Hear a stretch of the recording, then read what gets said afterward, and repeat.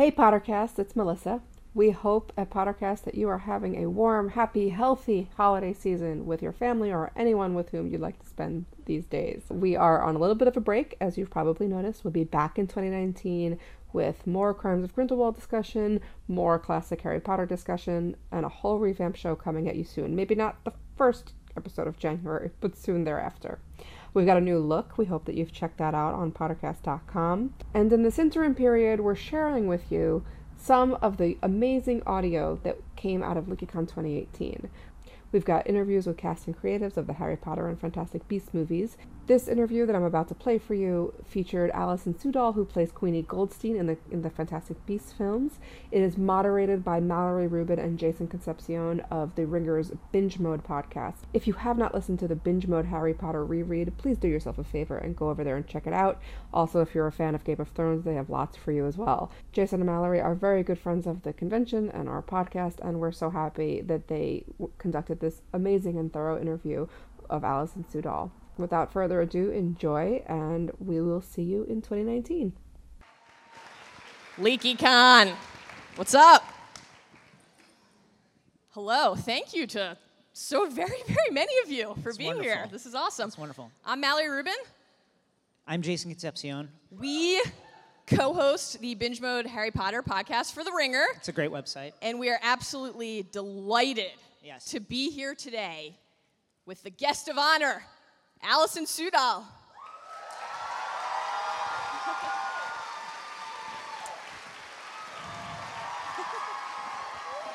Yes. Hi. Yes.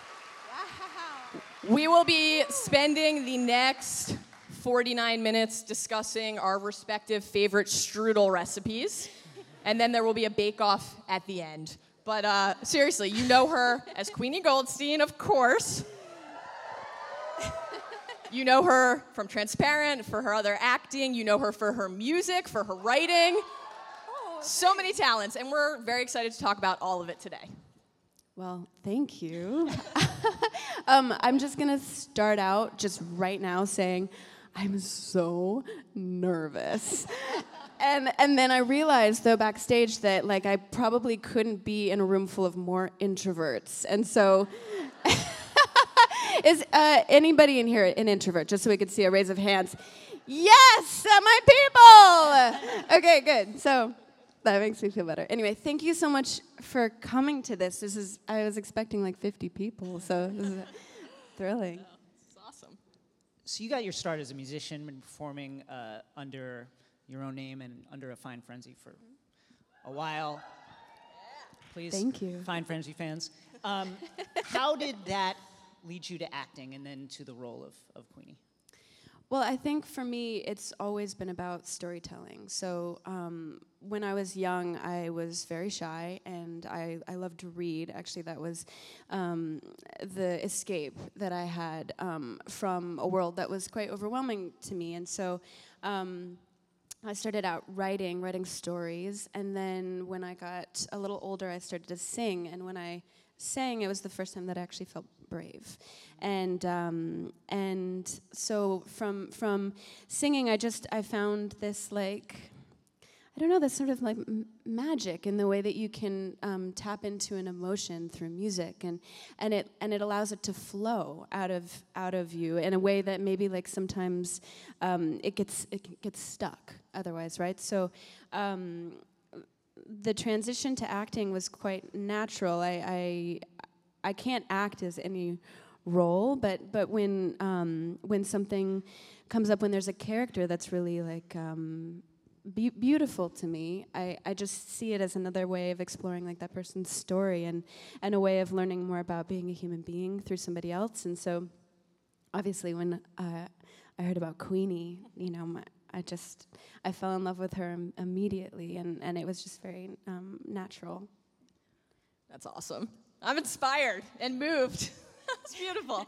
Thank you. How did you and the creators find Queenie together? How did the character evolve from maybe what you initially heard the character was supposed to be, or what you or anybody else initially saw on the page, to what all of us wound up seeing on the screen? Well, initially she was written as more of a, a bombshell, like a boom kind of thing. But if she had been described to me like that, I would have never thought that I had a shot, because that's just not the way that I see myself. But the casting director, Fiona Weir, is just this, like, she's just a really wonderful woman, really smart and really sensitive. And she described her to me as an empath, as a woman who can read into people and who is incredibly loving, and she loves to bake, and she's maybe considered by some as a beauty or something of that sort in that role, but that's not the way that she sees herself, and so that's the way that I saw the role. But apparently that's not the way that other people that I think that other people thought she was a bombshell. So I was doing something. I was like singing a totally different tune to everybody else, and thankfully, you know, the creators of J.K. and David Yates and David Heyman, they saw something in me that they liked, and they pursued it, and the bombshelliness kind of lessened, and her warmth was able to come out more, which I love that was able to happen. I'll speak personally for me and why I responded so much to the character, but I suspect that a lot of people will feel similarly, and so it's interesting to hear you describe it that way. Mind control or mind reading, Queenie has the power of legitimacy, and in fantasy stories that can so often be portrayed as corrupt or evil, and so to see a character who has that ability portrayed as gentle and empathetic, and somebody who wants to use her power to better understand others and to help them understand themselves, I think that really resonated with people. And is that something that really appealed to the character about you? That's so cool. I think one of the beautiful things about Queenie, but it's actually also a bit sad, and I don't want to make this sound like a downer, because it's not. This is a happy time. But Queenie has this gift. It is a great power, right? Like, it is something that is inborn, and it is a sign of a great witch or wizard. But she doesn't know that. Yeah. She doesn't know that. So, like, her whole life, she's been trying to be normal, basically, and like cook and just like have a good time. And she has this thing that she's actually like not necessarily able to control, but also doesn't really recognize it as a power. So, in some ways, that's what makes her so endearing. But it is also, you know, as a woman especially, it's like an interesting growth thing that, like, a lot of the times, the thing that is it's the most special about us is actually what we are the most self-conscious about, or the thing that we think is like, I don't want to acknowledge that part of me, and that's kind of what she's like. I'm from New York, so I'm a great connoisseur of New York accents, particularly fictional New York accents, and I think your Queenie voice is wonderful. It's really good. Thanks. As a vocalist, how did you find her voice, her actual voice? That's such a cool question. So my voice obviously is a little lower, and which is also something weirdly that's happened more as I get more in my skin as a woman. Is like my voice has deepened into this thing, but Queenie. Well, first of all, her lines had a lot of ain'ts in them, right? And I ain't never seen a no-match before was like, because how are you gonna say I ain't never seen a no-match before? If I say that in my voice, it sounds like wonky. So I had to find a way to say it in the audition, even like way early on, and I don't know where it came from. I'm not like some great dialectician. You can't just be like, you know, but for some reason it came with her, essentially. And what was interesting about it was that, like, I got paranoid, and I was like, oh, but I just kind of like channeled this thing, but maybe it's not an accurate accent. So I did all this work with the dialect coach, like all this work to make sure every vowel was right. And then I got on set the first day, and it was the strudel day. And I started, which was, I'm sure we'll probably talk about it some way.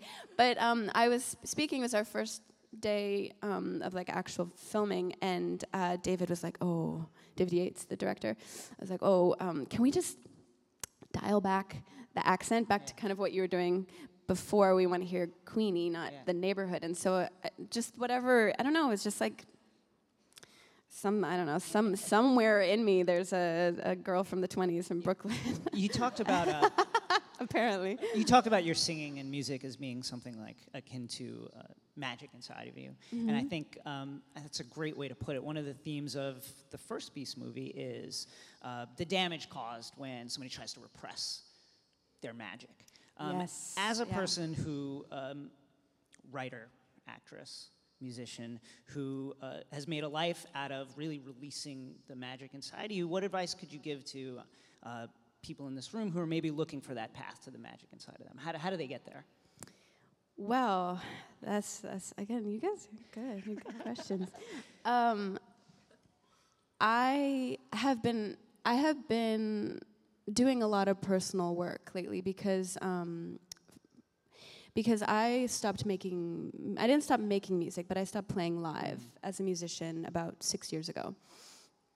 And I just couldn't for a while. And so I decided to pursue acting, and that has been like such an extraordinary ride and like really beautiful and deep and rich. But there was a part of my voice that I have actually suppressed the past few years. And like, I'm not quite ready to, I'm still working on it. I'm not quite ready to talk about like all the reasons that happened, but it did happen. And what I've noticed recently is that by not actually like being myself and really speaking from my deepest truth, it's like a part of me is dying. And the thing about this world is that there is like this, it's not spoken. It's not like something that you can like put your finger on and say like, oh yeah, people are telling me not to be myself, or telling me to not like speak my truth or do the things that I love. But like there is this strange feeling. Sometimes it's just a look that someone will give you, or it's a reaction when you're doing something that is like really true to you, that can be really devastating if you're a sensitive person.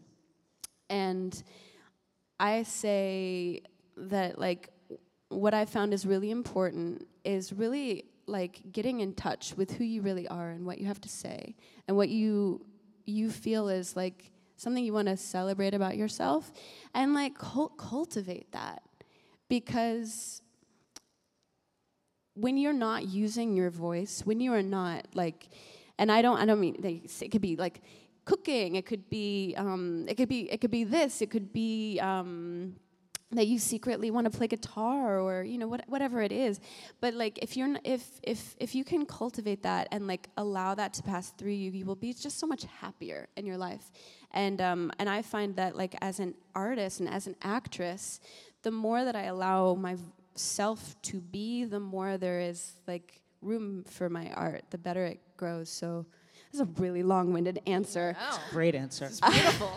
But yeah, anyway, it's getting much better, and like even talking like this to you is like it's a really nice feeling. I feel like I'm gonna cry, but that way. I also feel like I'm gonna cry. But I'm gonna For what try it's and keep worth. it together because I'm not wearing waterproof mascara. You so. see like my eyeball twitch, telltale sign.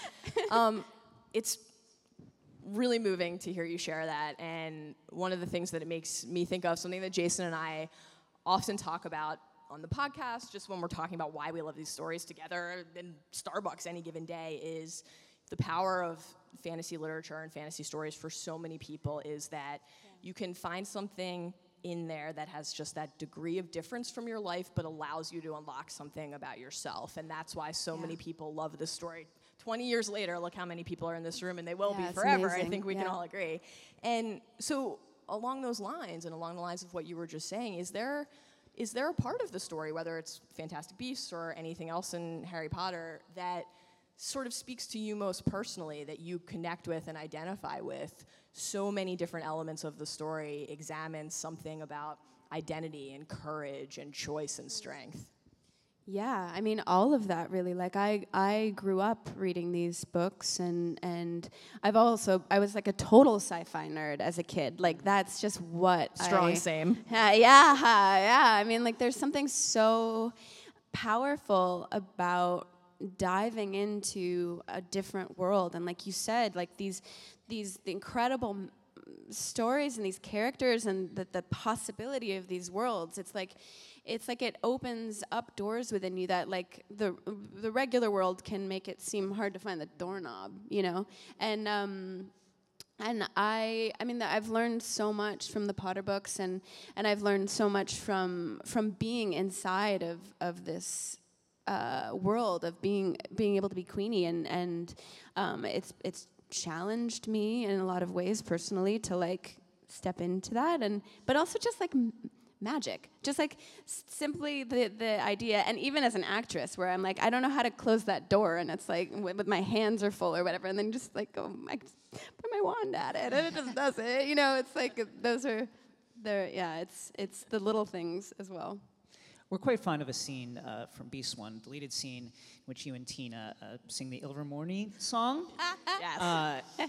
Absolutely wonderful. What was it like to do that scene? And we're going to get more of that. That was really quite charming. Thank you. Yeah, I mean, I got a chance to co-write a song with J.K. Rowling. No brag. No, it was, and then she came to set that day, and I thought I was gonna die. I was already nervous enough, and it was like, oh my God, the Queen is here, the Queen is here. I don't know if there's if there's a more of a future for that, and it was a little bit tricky, I think, for the pacing of the film for them to stop and have a musical number when we're trying to, we had some work to do. But it was a joy. It was really fun, and it was really fun with Catherine as well, because she's not a singer, and she's not used to that, and it's hard enough as a singer to sing as an actress, which is different than singing as a singer, because your character may not necessarily be a good singer, so you kind of have to sing like they do, as opposed to, which is but she was like really up for it and really sweet, and it was a sweet bonding moment for us to sing that, and it was sweet with the guys, and it was just a special day. That's awesome. So going off a scene that involved both singing and acting, songwriting, singing, musical expression requires such empathy, and so does this role. And so specific to Queenie, but also just more broadly, how do both of those crafts inform each other in your work? How does your work as a musician inform your acting, and vice versa? It is kind of where I come from. It's kind of like the most informative thing, because if you play a character, you really need to be empathetic towards them. You need to feel what they're feeling. You need to think about their past and who they are, and what informs the way they react to things. And so it makes you really porous to who this person is. And then like it's like to be empathetic playing an empath is like you're feeling what someone is feeling who feels everybody, basically. So it's multitasking, spiritual multitasking. But I think they're very related, with songwriting and acting. It's kind of the same place. What you just said about sort of the degrees that are involved in that particular role, we were really curious to hear more about that specifically, the challenge, or maybe creative, energizing experience, or both, of playing somebody who can read people's emotions and minds, because you are forced by the very nature of that character to operate on numerous levels in every scene, where you are conducting a conversation with somebody and you have to exist in that moment. But then you're also reading that person's thoughts and emotions, and then you're susceptible to any other stimuli presumably around you in that room, other people, other things you can sense. So how do you approach that, and how do you balance all the different elements that your character is supposed to be feeling? mentally like sometimes I get done and I'm just like I can't say my name. I don't know, because I'm not so good at multitasking as like a human like at all. And I just found out I have ADD. So that's like if any of you have that or you know someone's like so like to then sort of focus but then like allow your focus to move around is like I don't actually know how I do it. I do it for Queenie. But like I know that consistently I looked at the wrong place for where the beast was. I know that for sure. Like everybody was looking one way and I was like, I just decided it was somewhere else. Yeah,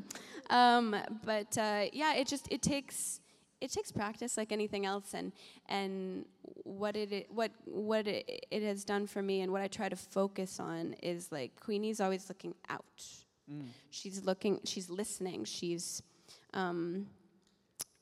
tuning in, and so like there's not a lot of room for self-consciousness in that. That's what I've discovered is like the thing that just derails everything. Because if I'm going like, oh, does my like arm look fat or something, and like I'm trying to read Newt's mind and there's like strudel in the air or whatever, it's not going to work. So certain things just have to get out of the way, and that's actually like a real gift because gosh, so much I mean at least in my life I get stuck in my own head, and it's like ugh.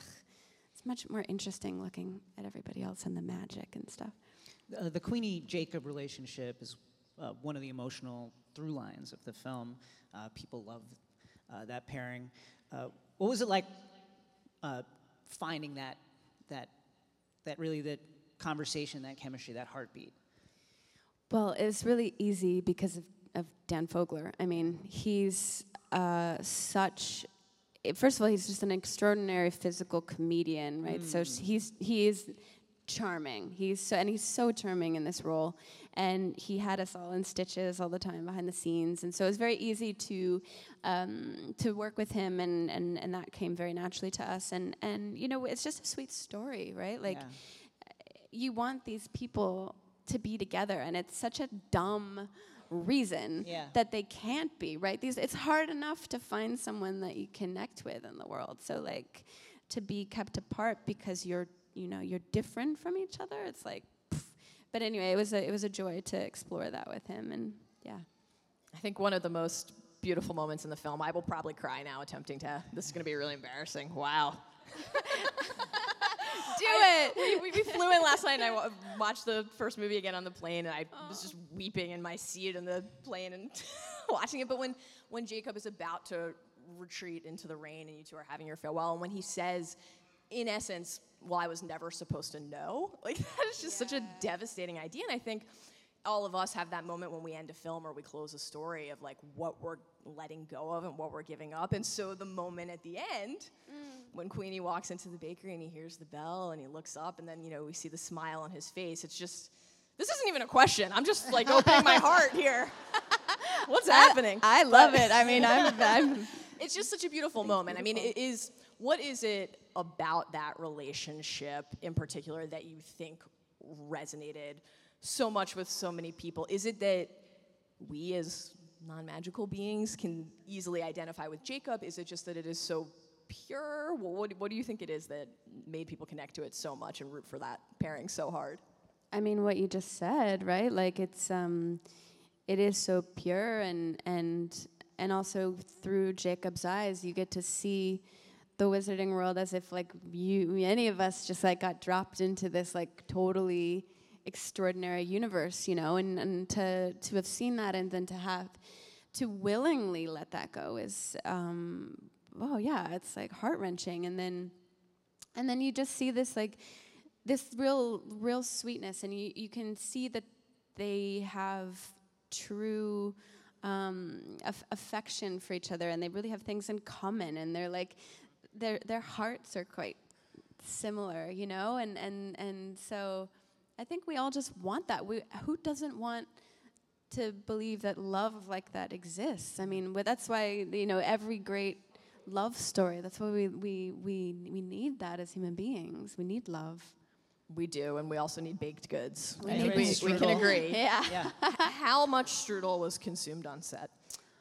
You know what? Like, not nearly enough. And not nearly enough, because it was one of those frustrating scenes where, like, you brought the strudel down, and it's down, and it smells amazing, and it's great, and then it's, like, cut, and then you can't eat it. Right. Who ate the niffler? Yeah, exactly, yeah. Also, I do have to say, because I, as a fan, think this is pretty cool, that, Jacob Bakery at the end, that was real baked goods. Ooh. It was so like heady in there. Like I was just like, give me all the carbs. and we couldn't eat those either. What was it the was best? so disappointing. What was the best baked good? You think, in your opinion? I mean, I wasn't allowed to eat any of them. Oh, that's so awful. Not even a tiny little like demi-guise cookie? No. That's worse than Azkaban. No, because guys. they're props, right? Like they are. Fleur scone? Yeah, there was. I almost just gave something away from the second one. I'm not gonna do it.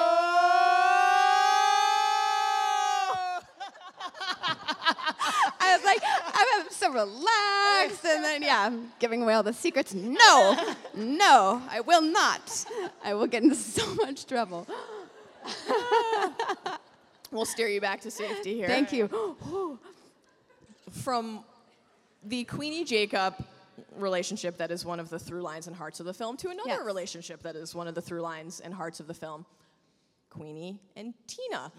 Really curious to hear how you guys approached simultaneously finding your characters as individual people who had their own lives and their own identities, but also finding that sisterhood and that relationship together, and how you were going to be able to bring both of those to the screen and convey it instantly, because we don't have 7 novels in our hands this time that tell us what the history of these people is and what they mean to each other.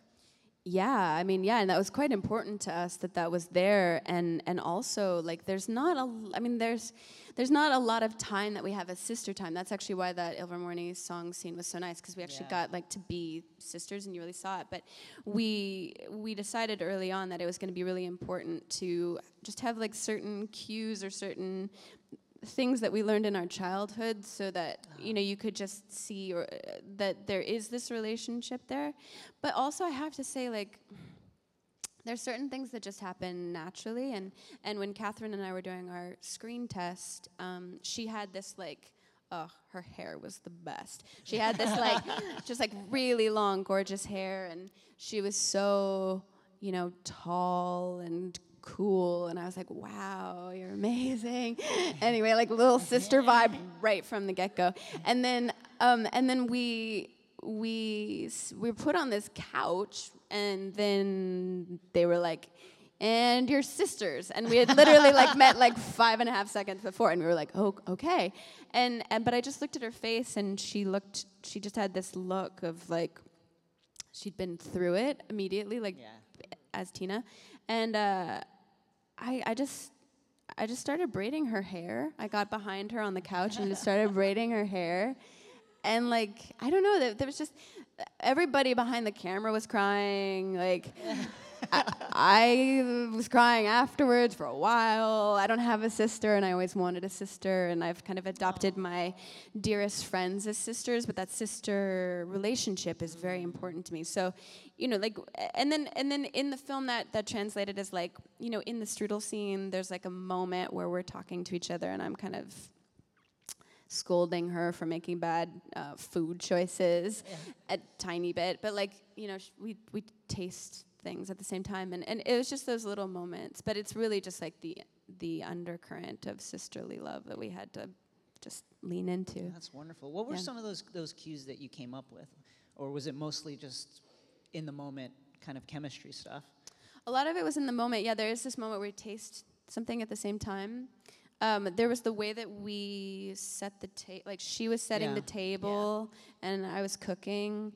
And we had, I mean, that was wild. That was like proper ballet. And that was the first main scene that we shot. And we had you do the forks, and I do the apples, and you do the this, and I do the that, and we just had to, I don't know, it was just like the way that two siblings who lived together would make dinner every night, and you'll see it if you look back on the scene in your mind's eye. I see it very clearly, as well as the strudel, which I also smell very clearly. Oh gosh, so good. Was it rewarding for you to get to transition within the course of just the first film from everything that you just described, sort of just the natural chemistry and rhythms of everyday life within a family unit, into, I guess what I would describe as like active protector mode, right? Because Queenie senses what is happening and it's just like, I got this. Here I go. Right? And you in your character facilitates the escape from Makusa. Spoiler alert, everyone here's seen the movie. Okay. Was it cool to get to explore the different elements of Queenie's character just tonally? Because that, like, you need a very different energy to get out of the conversation with Abernathy and bring up the dude who's, like, cheating on his girlfriend and get all of that, all of it, like, in your metaphorical case, while you also literally have the characters in the physical case. Yeah, absolutely. It was fun. It's fun because, like in the Hollywood world, although this is like this, we make these in England and it's done in different ways, so I don't really even consider it like Hollywood. But in the film world, there's not like a lot of opportunity for actresses to have roles that have like multifacets. Like we all do. Like women, like we are like multifaceted. One moment you're like so happy and light and gentle, and the next you're like, you know, and but that's not really reflected in things. And so it was really interesting to see, like with Abernathy, her play on like being kind of like wide-eyed and like, oh, you know, but you know now, you've seen her like get them out. You know that she's actually just doing what she needs to do to save them. And same with, you know, calling Sam on his not so cool ways to get through. It's like she's smart. She's much smarter than she even lets on, and it was fun to see that. And it's also fun because this is obviously like a long series, to watch her, or to hopefully see like how she will come into her own with that intelligence and with that strength that we know she has in her. That gets us into something that we were curious to explore a little bit, which is, as the franchise evolves, clearly, you know, just need to watch the trailers to tell this, the concept art, the posters. The film is darkening, the story is getting darker, the tone is shifting. And as the tone shifts in that direction, do you think that Queenie's particular abilities, that being somebody who can read minds and somebody who is an empath, is a gift or a burden, or are those not mutually exclusive? They're not. I mean, I think that a lot of times the thing that is your greatest gift is the burden that you have to bear, especially if it's a power, if it's, you know. It's tricky. She's not so good with accents, and like, you know, we're in Paris, so you can imagine. It's like her power is a little, like her antenna is a little not picking up everything as accurately. You know, I'm interested because, like, I don't actually know what's going to happen in the future for her. But it's interesting to see her evolve in this film. And it was interesting to just, like, to keep tapping into her essence because, you know, like, we did the first film and then there was, like, a period of time where we were away. And then to, like, tap back into that and go, wow, she's in very different situations this time. And how is she going to, like, navigate that, and who is she at her core? And so and that power is very key. You filmed a delightful video for Pottermore about discovering your Patronus, a white stallion. Is there any and a black stallion? I got one I got two. Whoa! Because I don't think you're supposed to do two. But we had to do two because something happened. something happened with something, so I did it. But I got a white stallion and a black stallion, which I thought was so cool. Because awesome. I think that my guy got like some sort of cat or something, and I was like, oh, you got a cat? I got a stallion. Is there any... I mean, cats are awesome, so it's... Love cats. Yeah. Is there any particular aspect of the magical world that you find yourself drawn to? Yeah, I mean, tons. I mean, I think that they're like the spells obviously are so fun, and like the herbology side is really interesting. And then I am very passionate about nature, and like it's super cool that there's like a really strong conservation message and Fantastic Beasts, and like that the main character's a magizoologist, and like biodiversity, which is like so dorky. That's awesome. Yeah, but I don't care because it's awesome. Yeah, I mean, there's and also just like the architecture and the sets of this world, like the way it looks and the way that it feels, and the just like the tiny details that are so alive in the wizarding world that are just like really cool. It's just beautiful. Do you, either you, Alison, or you, Queenie, or both, have a favorite Fantastic Beast? Oh, yeah, I mean, it's probably like mean to choose one. Like, don't tell them. But I do. Just between us. Just between us. Just between all of these people. Like, I do have a really I have a weakness for the Niffler. Yeah. Really cute. Did everybody see the baby Niffler picture that came on. out yesterday? Baby Niffler. I haven't actually seen that. Oh, I need to see it. Oh, it's ridiculous. Yeah. I have a 4-month-old, or we have a 4-month-old puppy, and she basically is like a Niffler. Like, I turn around, so she's like a Niffler if shoes were gold. Like, I turn around, and she's got, and like like socks as well, and she just loves shoes. I'm like, don't be a dog that loves shoes. But the jewelry is safe. Yeah, she doesn't care. She doesn't like cats either. It's like cats and jewelry, not. Perhaps the most fraught question we will ask you today: Ilvermorny or Hogwarts? Oh, boy. what? I'm sorry. I apologize. I'm sorry. Well, okay, so like I grew up with Hogwarts. Yes, of course. And who didn't want to go to Hogwarts? Like it sounds like the best place, and I always wanted to be in England as a kid, and like that was just always my dream. So so Hogwarts is like a very deep-seated thing for me. But then, like Queenie went to Ilvermorny, and Queenie loves Ilvermorny. She loves it. She was out there with the trash talk right away. Yeah, Loves it. yeah, hogwash. So we haven't seen Ilvermorny, which is the tricky thing. Right. But I kind of imagine it as this early 19th century building like out back east with woods and canoeing and so I kind of have skewed now to Ilvermorny. Wow. It's also got that great line in the song that goes Massachusetts. Oh, yeah, that was my little, yeah. It's great. It's great. I'm glad you liked it. I was like, Catherine, we have to choo-choo says, the choo-choo says. And I thought she was not going to do it, but she did it because she's a sport. Listen, I'll just say, Choo-choo. for the record, no safer place than Hogwarts where a student dies every year. That's very true. Ilvermorny, we had we were safe, actually safe. Yeah. We're going to open it up in a couple minutes to the room, but just to wrap this part of the discussion, we really want to hear a little bit about what's next for you, not in terms of Fantastic Beasts. We would love to hear about the upcoming album, and we would love to hear a bit about the story that you're working on. In children's? Oh my goodness! Yes. Wow, you guys went deep.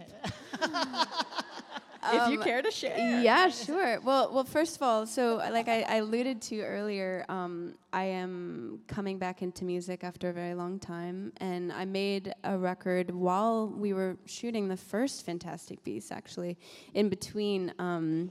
on off days and stuff like that. And the studio was in Bristol, so it was like a lot of trains back and forth to Bristol, and made this record that I'm very proud of, which actually it's 2 EPs now, which is like shorter ones. And the first one's coming out next month, which I'm very excited about. Yeah, it's called Moon. And I've started a label with my longtime manager and best friend, and the label is based on the idea that, like, as an artist, that you can create a career for yourself where, like, your health and well-being is also part of it. And so we're just doing things a little bit differently this time around, and also in the planet. And that's the kind of idea behind it. And so, yeah, I'll be starting to do shows, which I'm very nervous about because it's been like 6 years. But hopefully I'll see you guys at one of those. And then the children's story, geez Louise. I mean, I wrote that so long ago, and then it just needs an edit, and it needs like such a deep edit that I haven't had time. But I am writing a script right now, and it's like getting close to being done on the first draft, so there will be more to come on that one as well. That's awesome. Wonderful. Awesome. Move over, Drake. We got a new No, one coming, a there's fresh one. no competition. Yeah, that's Wonderful. Okay, well, we would love to open it up to the room. Does anyone want to come forward? Yeah, please. Here we go. Here we go. Hi, my name's Lexi, and Hey. I was wondering, what kind of tips do you have for an up-and-coming singer-songwriter? Yeah, well, first of all, like, super brave to be first up. My God, that's awesome. I would say to really, like, listen to your voice. There's a lot of pressure in the industry to sound like somebody else. And it can be a little bit of a harder road in terms of you can't, if like not fitting into the box. But I would say, like, the thing that really helps people connect with your music on the deepest level is to have your voice and play an instrument and play more than one instrument if you can, and like get people around you that want to play music that'll just play music for the love of it, and like just play, enjoy it, and always do it for you as well, because the industry is tricky. So always do it for the love of it, because nothing can take that away from you. Okay, thank you so much. You're so welcome. Good luck. That's awesome. So I'd like to ask, what Hogwarts house do you think Queenie would be in if she had gone to Hogwarts? Personally, I think Slytherin, but I'm biased. Oh, really? That's awesome. First of all, lovely outfit. You know what? I feel like that's a question that if I answered it, I might get in trouble if I got it wrong, because I don't know. Because she never would have gone. But I can say that I took the quiz, and I took the Ilvermorny quiz, and I was in the serpent one, the horn serpent. So I feel like serpent and snake, and like, but I don't know, maybe that's me though, so we'll see. Cool, thank you for your question. Hi. Oh, what's Ooh. up? Sorry. Hi, I'm Rachel. good. And so this is a really exciting thing for me, but I'm curious for you. How did it feel to be playing a Jewish character in such a big, important pop culture thing in our world like Harry Potter? It's super cool. It's super cool because my great-great-grandmother, I think that's the line, but I'm sorry, family, if I've messed up the greats. She was secretly Jewish. And her name was Ida Mae Stein, and yet she was like not allowed, and she was on the East Coast, and like it just wasn't something that people were allowed to be in. So I think the fact that like we have Tina and Queenie Goldstein it's a really cool thing, like it's diversity is important, and like I mean I don't even know how that works in terms of the wizarding world and religion, but like I think it's just a really cool thing. I'm really proud of who she is. You're welcome. Hiya. I think you can probably tug that down a little bit if you want. There we go. Perfect. Hi. I wanted to be an actress when I'm older. Do you have any advice for me? Well, that's a great question. And first of all, super brave to come up again. I would say, it's good to do plays. Good to do plays and get used to being on stage. And And I mean, I don't know, I went about it in a really weird way because I came at it from music and then I went into it. But I'd say just to act, to find friends, like as you get older, to find friends who find a friend who likes to write, and then find a friend who's got a camera, and find a friend who likes to make costumes and make stuff. Because it's really hard for an actor to act alone. You can't. It's tricky. So it's a collaborative activity. So find friends and make things. I think that's the best advice. Make a lot. Thank you. You're welcome. Hi, I'm Eloise, and I wanted to know who is your favorite Hogwarts professor and who is your least favorite and why? Ooh, good question. Hagrid? He counts. He's such a big, soft bear spirit. I love him. His the least. Well, I mean, Snape was always really interesting and great, but then he did something, he I was mad at him. I'm very mad at him. And so I guess so, but I feel like that's sort of obvious and I don't want to throw him under the bus. Yeah. Oh, you know who I don't like? I really didn't like? The substitute teacher, the mean one with all the cats. Umbridge. Oh. And I feel like I love cats. I don't know why cats are coming up in negative connotations. That's not the takeaway. Okay, good. No, but yeah, she was horrible. Yeah. Horrible, way worse than Snape. Yuck. Horrible lady. Thank you. You're welcome. Hi, I'm Molly. I learned so much about myself through different Harry Potter characters, and I want to know, has Queenie taught you anything about yourself, or did you find any parts of yourself in her, or something like that? That's a really cool question. Thank you. Yeah, you know what? It was an interesting thing. I've always been a little uncomfortable with my feminine side, which is an awkward thing to admit, but I always kind of shied away from that. And with Queenie, she's so unapologetically feminine, it doesn't even occur to her to not be. And there's so much strength in that, and she enjoys sense, and she enjoys her body and living in it in this really unself-conscious way. And in order to play her, I really had to loosen up in my own body, and I found that to be such a cool gift. Really cool. Thank you. You're welcome. Hi, I'm Andy, and I was wondering how different is shooting the scenes with the Beast? Does it take longer to film? Is it more difficult? How does that go? Yeah, I mean, it can be a bit more difficult, but we had all of these incredible drawings, and then for certain things we had puppets, and so they did a lot to help us imagine, and then it's kind of you are playing like a kid, we got to be kids again basically. And so that was actually, it was challenging at first because as an adult you're kind of it's not there, where is it, and then you have to oh wait, we're playing, it's oh, it's there, and then I'm looking at it, and so yeah, it was actually it was quite natural by the end. Thank you. You're welcome.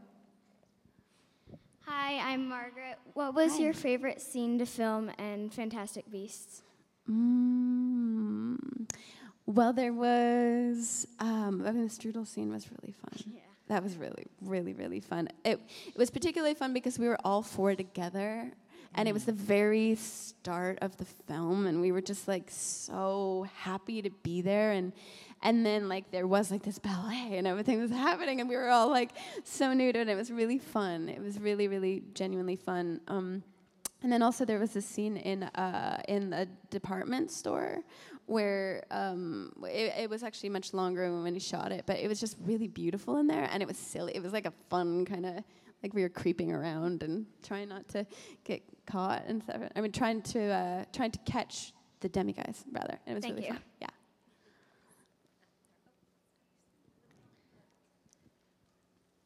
Hi, I'm Claire. Hi. I'm really excited about this. You're my favorite character. Thank you. My question is, if you could choose to have any of the Fantastic Beasts as an actual pet, which would you choose? Oh, interesting. Well, I mean, I already have a Niffler.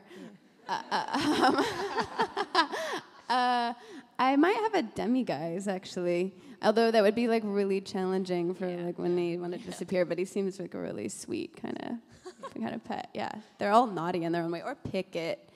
Pickett's so love Pickett. Yeah, it's so endearing. Yeah. Thank you. Hi, I'm Cassandra. Hi. And I was wondering, if you went to Hogwarts at the same time as Harry, who do you think would be your best friend? That is a cool question. I mean, she'd probably like Ron a lot because Ron would make her laugh. And I think she'd try and be part of the gang, but she's also kind of a loner in a way. So it would be whoever kind of wanted to make friends with her, like the best friend kind of thing. But I mean, I think she'd like Hermione a lot, but she might be a little shy around her. Thank you. Yeah, of course. Our last 2 questions here? Yeah, just the last 2 here, guys. What was the most challenging scene to shoot? Yeah, I think probably the scene where Jacob gets obliviated in the rain, because it was sad. It was just really, really sad. And I was like crying really hard, and then David, the director, was like, "You don't need to cry that much," and I was like, "But it's so sad." And so it was just like, I think it was heartbreaking because it just like felt a lot. But it was really hard to do the strudel as well, because my mind was like, don't let the potatoes fall, and yeah. Thank you. Thank you. Okay, last question. I was wondering, as an actress, how do you sort of get in the role of the characters? Are you more of a method actor, or do you do all in your head and that sort of stuff? I think it's a combination. It's a combination of doing the work and like learning about her and like creating a backstory and thinking about how she might think and feel. And then also there's something very physical about Queenie in the sense of like the way that she talks and the way she walks and the way she holds her wand in her hands and like and finding those little details about her. Like I'm doing it now. It's she uses her left hand as much as her right, and also like the hair and the costume and everything. Like it's kind of from the ground up, right? It's like inside out, becoming her. Thank you so much. Of course, thank you. Awesome. Thank you so much to Alison. Thank you to all of you. This was wonderful. Thank you. Thank you.